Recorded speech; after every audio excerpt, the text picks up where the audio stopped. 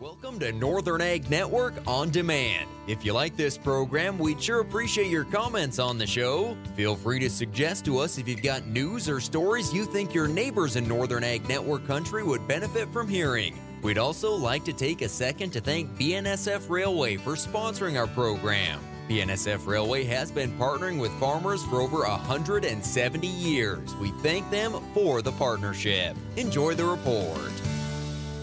Hi everybody, Colter Brown here on the Northern Ag Network with our Montana News and Agriculture. Big news for livestock producers this week as the USDA announced a proposed rule that will allow the product of the USA label to only be used on meat derived from animals that are born, raised, slaughtered, and processed in the U.S. Justin Tupper, owner of St. Onge Livestock and president of the U.S. Cattlemen's Association, told me this has been a priority issue for their members for years, and U.S. Cattlemen's is thrilled that the USDA finally closed this loophole. Definitely has been a long time coming and something we believe really needed to happen. We have lots and lots of labels that may or may not be true and nothing to hold them accountable. So what was happening was you could bring product in from Brazil or any other country, repackage it, and it could be labeled product of the USA. We petitioned the USDA clear back in 2019 to work on this loophole and finally some action, and we're excited to see that. We'll talk more with Justin Tupper about USDA's decision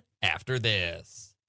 Nasalgen vaccines give calves the strong foundation they need. New Nasalgen 3 PMH is the first and only intranasal vaccine that provides protection against both viral and bacterial pneumonia. That means protection against IBR, BRSV, and PI3, plus BRD caused by Pastorella multocida and Mannheimia hemolytica. Only need viral BRD protection? Ask about Nasalgen 3 with the longest-lasting IBR protection on the market. Visit nasalgen.com to learn more. From Kansas to Ohio, that's where you'll find Pivot Bio. From the Mississippi Delta and the Chesapeake, Nebraska and the hills of Tennessee, proving on thousands of fields across this great land. When you work the ground till the sun goes down, Pivot Bio's got a plan. Greener plants and a healthy land, use our predictable nitrogen. Wherever farmers grow, yeah, that's where we go. USDA has proposed new requirements for the product of the USA label to only be used on meat from animals born, raised, and processed in the U.S.